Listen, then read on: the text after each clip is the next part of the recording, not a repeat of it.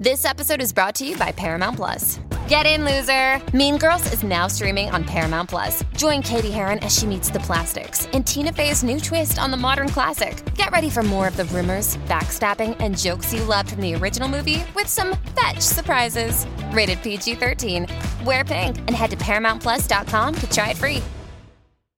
I'm from the South, Arkansas to be exact, and let me tell you, there are worse things to fear than Florida Man. This is Darkness Prevails, the best place to share your creepy true stories with the world, because this world is a strange one. Tonight, we're looking at some of the creepiest true or allegedly true stories from the South. You know, the states where people joke that cousins are a little too close, where everyone has tons of firepower stashed away, where apparently some of the most horrifying things go down. Remember, you can always share your stories with me using the links in the description, and be sure to check out morbidmonsters.com for some creepy cool shirts. And real quick, here are my favorite early comments from my previous full video. Tanner Titan says, I don't like my house anymore now. Well, that's too bad. You're gonna have to live there until you move out. Until then, you might want to sprinkle some salt around your bed. Little Miss Chatterbox says, I've never been inside a haunted house. Now I most definitely won't. That's probably a good idea. Ghosts don't make very good company. Jameer Cards 27 says, could we please get a full version of your outro song? Sure thing. Just click that download link in the description. You're welcome. Anthony Styles says, I'm surprised Luigi's Mansion wasn't on here. That's just great. Now I'm going to be playing GameCube games for the next week. Nostalgia. And Nick says, the Valentine's Day special should be interesting. Yeah, because I definitely didn't forget about Valentine's Day. Guys, I'll give you $5 not to tell my wife. Alright, now let's head south and see what horrors we stumble upon. Number 1. Old Land. Submitted by Chris B. I live on the outskirts of a small city in southern Alabama and have lived here my entire life.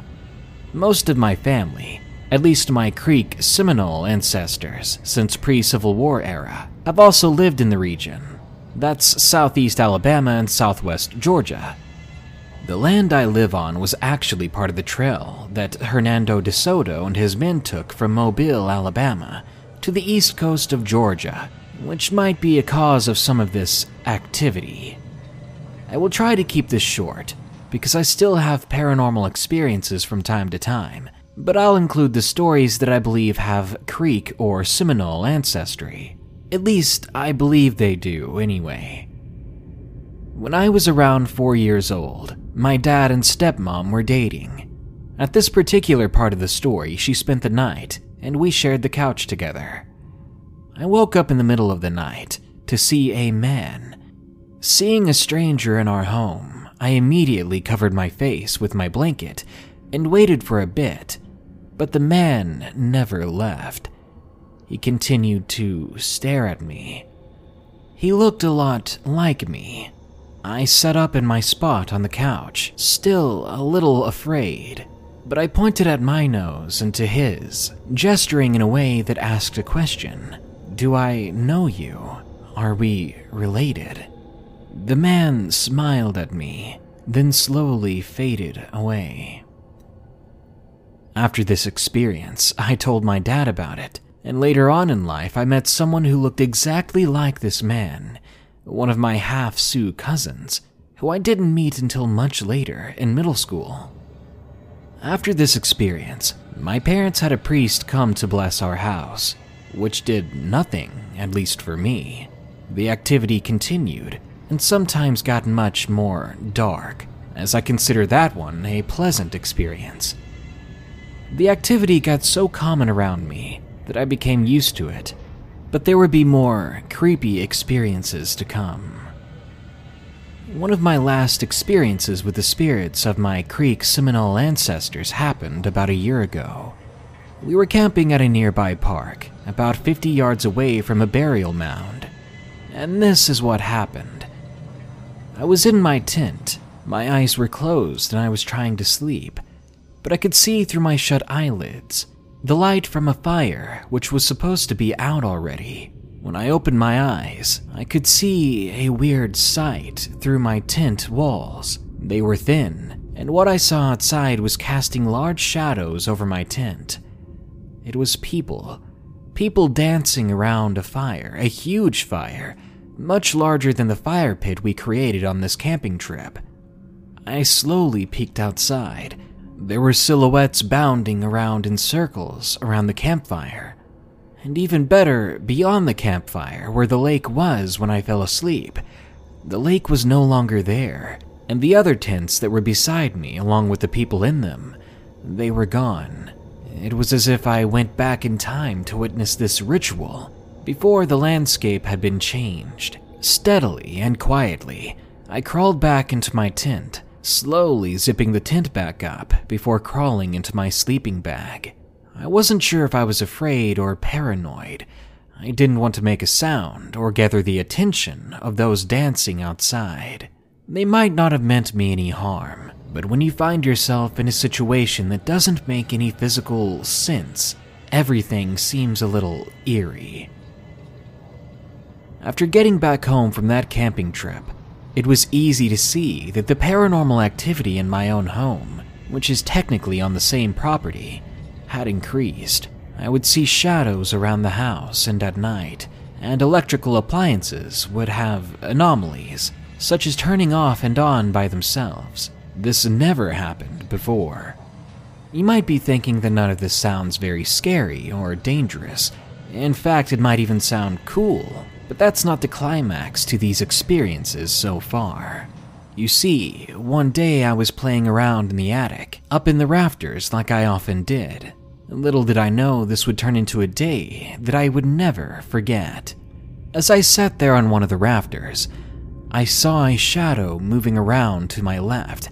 It was behind me, but I caught a glimpse of it. Before I could react to what I saw, I felt something's hands on my back. It pushed me forward violently, with the force of a grown man, and I mean as hard as they possibly could. I fell forward, screaming, and in seconds, I fell in pain onto the sheetrock below. I was crying, and I had to be rushed to the hospital and have surgery. I ended up fracturing a few vertebrae, and I was told not to play in the rafters anymore. No one believed me, even when I told them that it wasn't me, that I didn't fall off. I was pushed by the thing in the attic. These accounts I have usually make people feel uncomfortable around me and my home, and it does make people think that I might be crazy.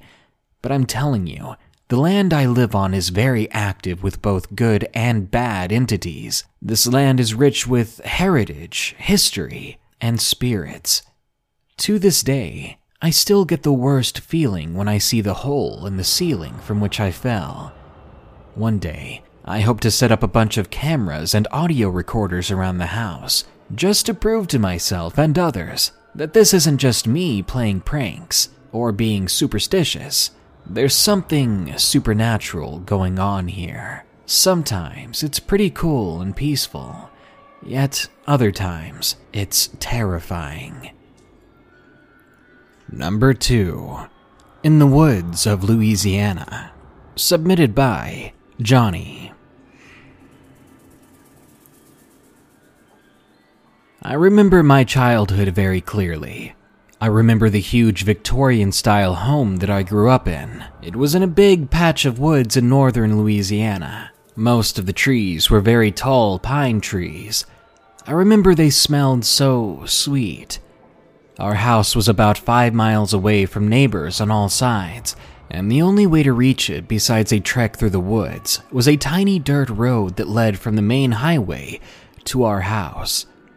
It was an absolutely beautiful setting for a beautiful home. The sun would burst through the trees, and now that I think about it, even during the height of Louisiana summer or the middle of winter, the area always felt as if it was fall, maybe a solid 68 degrees all year round. which is strange, really.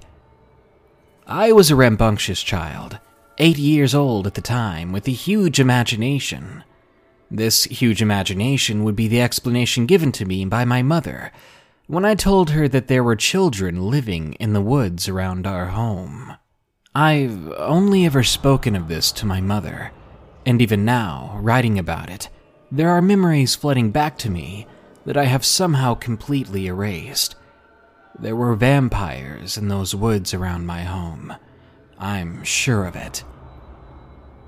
One bright but cool August day, I decided to play outside with our husky puppy, Marcella. We called her Marcy. My mother gave me her usual stay close to the house and don't go into the woods warning, and I bolted out the door with Marcy. My mother always reminded me that there were black bears in the woods, and to never go farther than the edge of them, which literally surrounded our entire house besides the small dirt road. I remember seeing at least 2 black bears, but that's beside the point. Marcy and I were playing fetch one day with an old baseball that I had, and my last toss was a little too hard. The ball whizzed past Marcy and rolled into the thick woods behind my home. Marcy ran for it, but stopped dead in her tracks right at the edge of the brush and began to snarl. The hairs on her back stood up, and I remember being filled with a sense of panic. "Marcy, what's wrong?" I asked. Right after I spoke, I heard a snap in the woods, and fear took over me. I screamed for Marcy to come back and ran for the door to my house.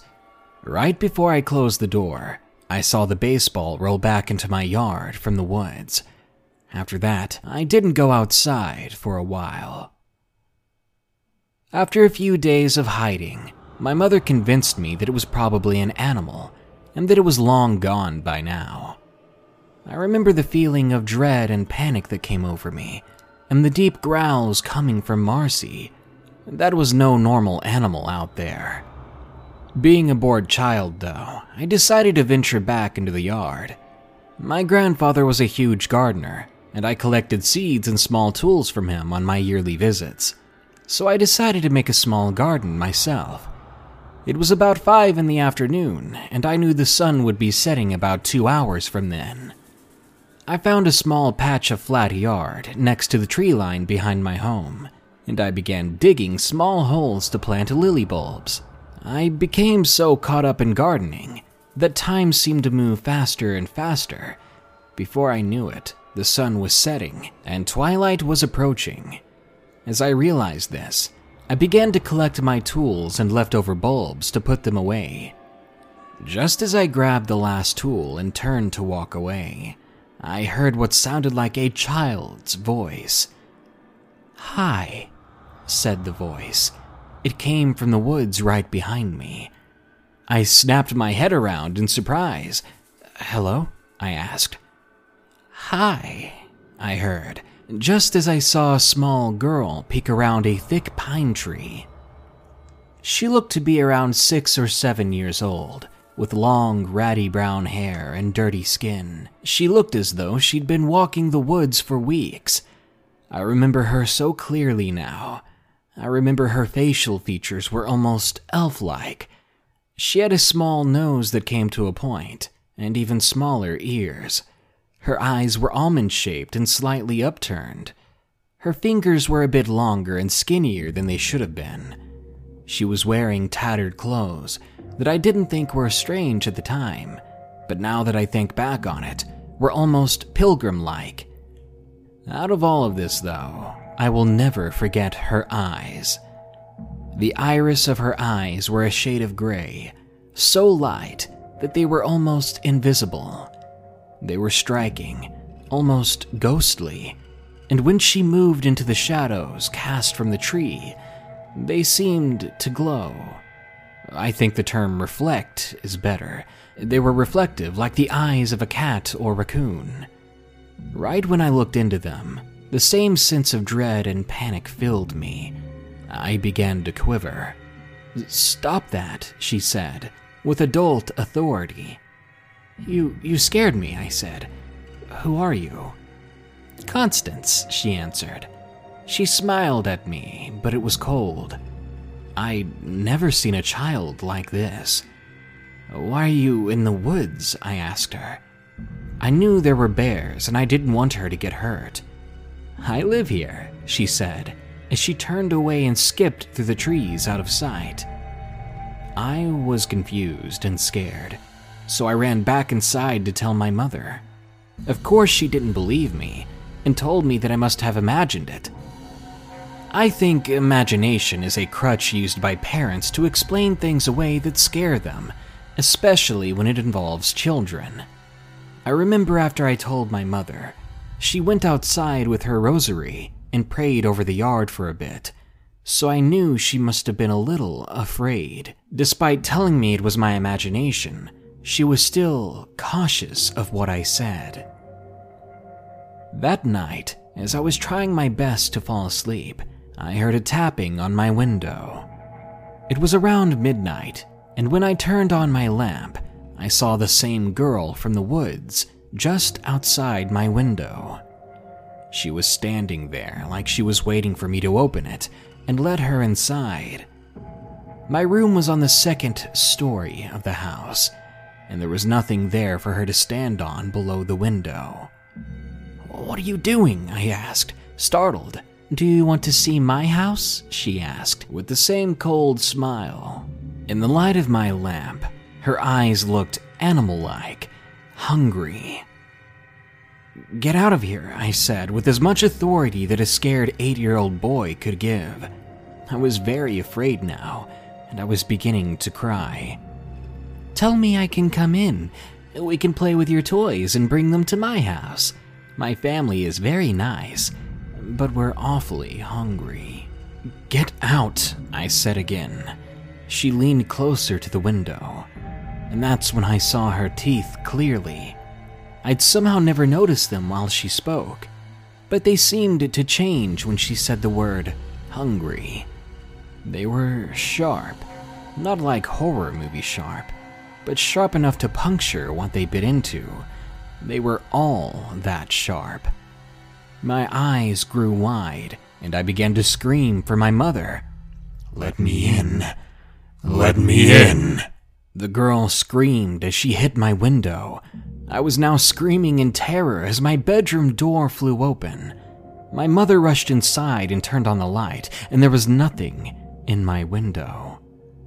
I told her what happened, and she said that I probably had a nightmare about the girl. But right as she was saying that, I saw what looked like Constance looking up at me from the tree line.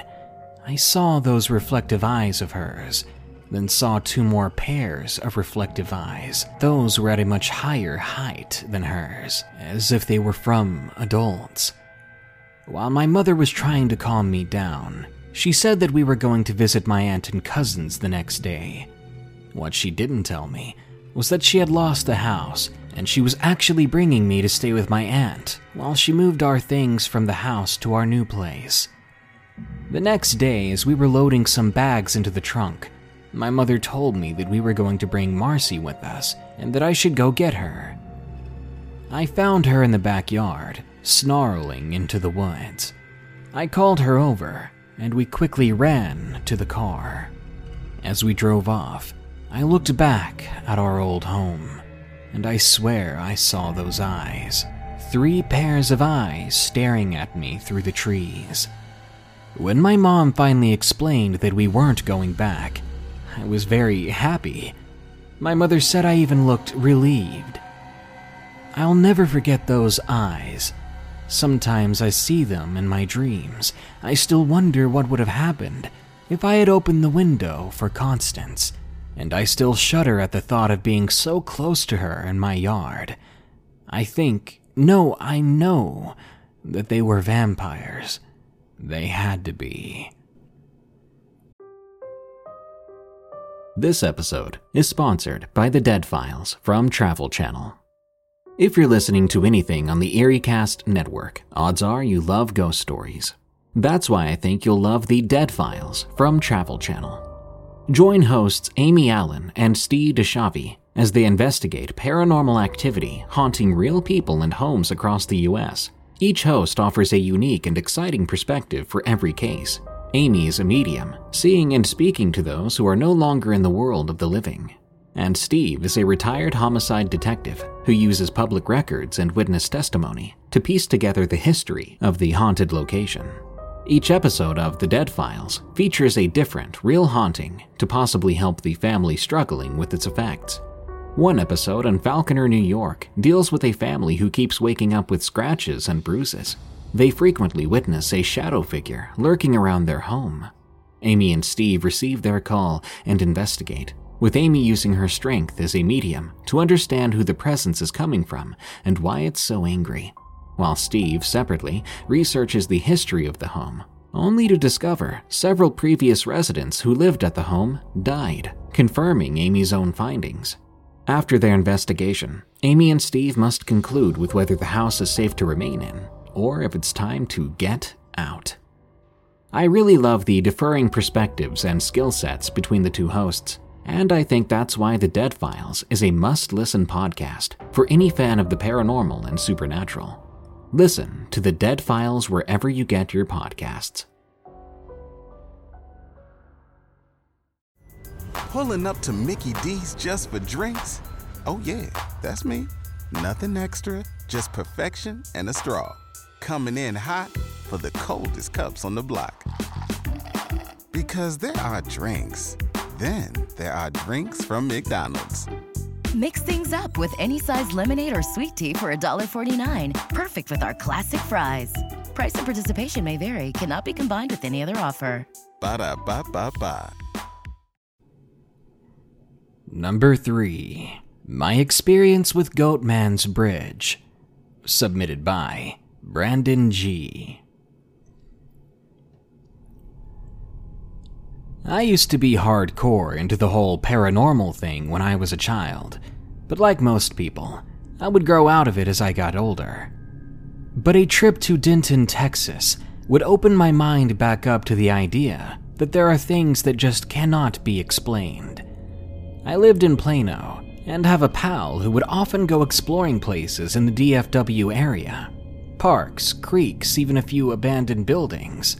My pal Kath decided to ditch the normal routine of exploring the usual and brought up the old Alton Bridge in Denton as a spot to check out, and said it was supposedly haunted and had, well, the Goat Man there. I laughed and asked why would a dinky old bridge be haunted, and that's when she explained to me the man who was killed and hung by the KKK, only to find that the noose they threw over the bridge with the man had nobody on it, and they never found the body. This man was the Goat Man, as he herded goats. The local legend says that the Goat Man tromps through the woods. I scratched my head at the two stories. After all, it's a bit odd to have two different kinds of spooky activity going on at the place. So I said, what the heck, let's go check it out. Now this is where it gets a little goofy, but then a little weird. I have a set of stormtrooper armor from Star Wars, and I figured we could take some cool pictures in the area while we were at it. So imagine me in this plastic getup walking with Kath, checking the place out. It was pretty much empty when we got there, so we started going over to the bridge.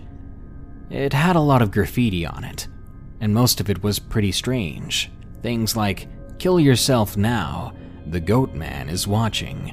Oh, Goat Man, save me, sacrifice yourself to him." I figured it was just some edgy kids being, well, edgy.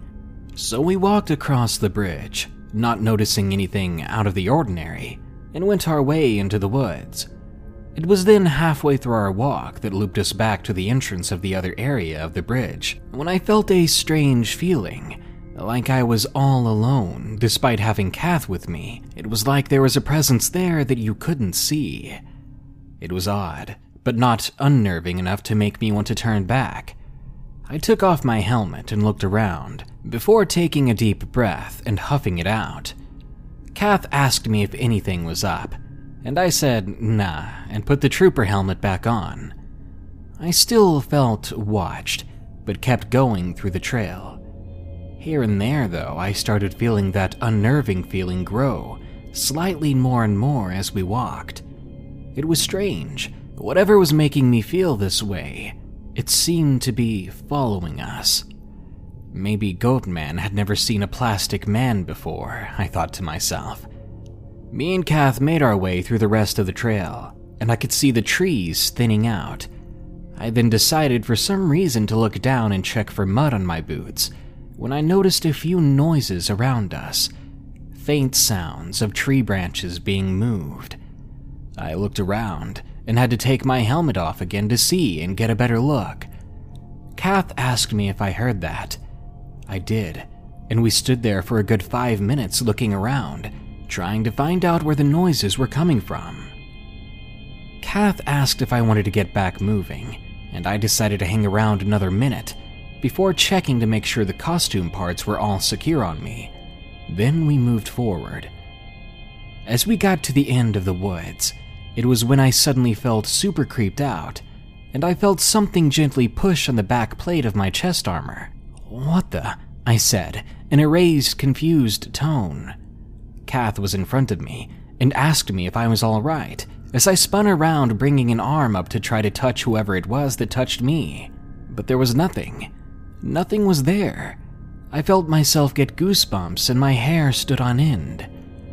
I asked Kath what the heck just happened, only for her to reply that she had no clue. I took my helmet off yet again and carried it in my hands the rest of the walk home, both of us looking pretty darn confused. Neither of us said a word as we went on our way to the rest of the trail and to her car. I took my gear off and hopped inside, thinking that that would be the end of it. But the weirdest part was yet to happen. I got home and later that night went to bed pretty late, around 3 a.m. if I recall. I fell asleep quickly, but I got woken up wide awake by a hard slamming on my bed, as if someone had slammed their hand down on my bed as hard as they could. I usually sleep facing the wall on my bed, and I was frozen stiff when that happened, too scared to look over to see what had done it. I stayed still, not moving an inch until the shock wore off. Then I jumped out of bed, scrambling to turn on the lamp by the bed. There wasn't a trace of anything or anyone. Nothing. Zilch. It's been a year since this happened, and I still can't come up with an explanation. But I'll tell you this, I do believe in the paranormal now. There are some things you can't believe in until you experience it yourself, and I'm somewhat grateful I haven't had another encounter with whatever it was that decided to follow me home from Goatman's Bridge. Number 4. Urban Exploration Experience, submitted by Bobby. A few weeks ago, me and 3 of my friends, Kyle, Andy, and Max, went to 4 abandoned houses. Now, Andy, Kyle, and I have been planning this for at least a month, and we gathered a lot of supplies, and Andy got a new camera just for the occasion. We live in Georgia, and we decided to meet up at Nash Farm Battlefield at 7:20 p.m., and we all piled into Kyle's Jeep. On the way to a neighborhood across from the first house, we talked and cut up like any teenage boys would do. Kyle and Max made sure we knew the way to walk to get to the other 3 houses, and then told us what we planned on doing. So once we parked the car and we ran to the first house, we walked around to the back, and we entered through the garage. The first house wasn't very creepy until we went into the attic and saw a toy tractor. The moment I touched it, we all got a bad feeling, and we left shortly after that. On the way to the second house, I got caught in a bushel of thorns. After my friends helped me get pried out of it, I was already wanting to go back, but I didn't tell them that. The moment we set foot into the second house, we were all immediately creeped out, because on the wall right in front of us, shown by my light, there was graffiti on the wall, a spray-painted smiling face with the words next to it that read, "Get out now." Being the 2 superstitious people in our group, me and Max left, but we had to wait outside for Andy and Kyle. Soon enough, they followed us out. We began arguing about going back into the house, and how the words were not a request but a command. I figured it was better safe than sorry to move on, but they said they weren't ready to go and wanted to explore more. We ended up going in again, only to find something just as creepy. Another illustration on the wall of 3 stick figures. They looked sad as if they had been left behind, and right above it were more words saying, "Leave now." Me and Max once again walked out, and this time refused to go back in. We just had a terrible feeling about this place. So we headed to the 3rd house. Finally, this one didn't really have a creepy vibe to it. All that was there was some leftover underwear, and some footprints leading to the crawl space. The next house after that, and the last one, it was much the same. No creepy vibes, but there was a red spray-painted pentagram on one of the walls, which was weird, but not enough to creep me out. After that, we started heading back to the car, when I stopped and looked up into the window of the 2nd house, the one whose walls repeatedly told us to get out. Just looking at it, it gave me chills. But when I looked up to the 2nd story, into one of the windows, I saw someone looking down at us. A tiny, skull-like, inhuman figure. It was at the corner of the window. Here is the picture we took, just in case you want to see the thing we saw in that house. After this, we all practically ran back to the car. We tried to talk it over, but I guess we all decided it was some sort of evil spirit that inhabited the place. All I knew for sure after that was that I never want to see that thing again, or feel that sheer terror. And number 5, The White Truck, submitted by Jordan. This happened a couple of months ago, and it's honestly one of the scariest moments of my life. My mom, older twin sisters, and I were going to be driving from Florida to Washington on a road trip. The previous year we had driven down there to live in Florida, but we decided the place wasn't for us. Anyway, due to some minor issues we had with moving, we had to hire a man from some website to help us. He said he'd move our stuff for free, as long as we paid for the gas in both the moving truck and our own car, and of course feed him regularly. We agreed, since it seemed like a great deal. For the first 2 days, this guy was nice, but after that, he began to get more and more weird. He began to overreact about dumb things and even called my mom names, like a liar and whore, and that he was going to ruin her life like she ruined him, which made no sense since she hadn't done anything, and we never even knew this man before. So while my mom was in Florida dealing with a psychopath driving our moving truck with my 2 sisters alongside him in the front, I was dealing with insane paranoia. Just so you know, I have agoraphobia and tons of anxiety, so even being in a car outside scares me. Since day 1, I'd noticed a white truck following us. It appeared at random times throughout the day, but I knew it was there. I'm not good with truck names or anything like that, so all I can say is it was your typical truck, except the license plate was just white with some random numbers. It didn't mention any state or anything, so that was weird. I had no clue if it was from Florida as well or what. Anyway, nothing too major had happened, but I was still keeping an eye out on this truck. After a few days, my mom noticed it as well, becoming paranoid with me. Around day 4, we had stopped at a fast food place because it was late, and we were starving. I was waiting in the car with the dogs while my mom, sisters, and the crazy dude attempted to enjoy a meal. And that's when I saw the truck. It drove through, and I noted that the windows were tinted extremely black. Yeah, it was around 10 p.m., but there was no seeing through those windows. It slowed down right near us before pulling into a parking spot. No more than a few moments later, my dog started to go crazy. I have an American bulldog, and even though she's the sweetest dog ever, Her bark is pretty loud and intimidating. So I'm sitting in the passenger seat, panicking, quickly locking all the doors when I see in the side mirror a tall man. He was just outside the back door, attempting to open it. When he saw the size of my dog, he quickly turned and left me there, and I was basically crying in the seat while my dog still went crazy. I'm thankful that we had rescued her just a few months earlier. Otherwise, I think I wouldn't be here right now to tell this story. Thanks to her, I'm still here and not taken by some freak. Insane Florida man. Let's not meet again.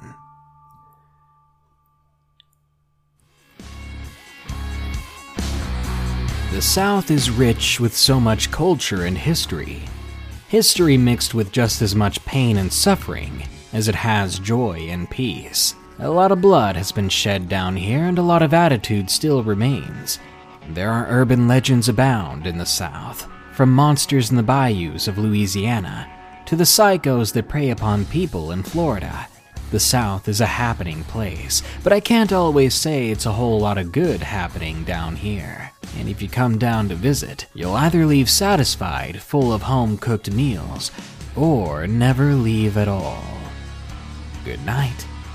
Be sure to like, share, comment, and subscribe if you enjoyed the video. Remember, you can send me your stories with the links in the description. And think about buying a shirt off my merch store at morbidmonsters.com. Thanks for listening. Stay safe out there, and stay creepy. As humans, we're naturally driven by the search for better. But when it comes to hiring, the best way to search for a candidate isn't to search at all. Don't search, match with Indeed. When I was looking to hire someone, it was so slow and overwhelming. I wish I had used Indeed. If you need to hire, you need Indeed. Indeed is your matching and hiring platform with over 350 million global monthly visitors, according to Indeed data, and a matching engine that helps you find quality candidates fast. Ditch the busy work. Use Indeed for scheduling, screening, and messaging so you can connect with candidates faster. And Indeed doesn't just help you hire faster. 93% of employers agree Indeed delivers the highest quality matches compared to other job sites, according to a recent Indeed survey. And listeners of this show will get a $75 sponsored job credit to get your jobs more visibility at Indeed.com/podcast. That's Indeed.com/podcast. Terms and conditions apply.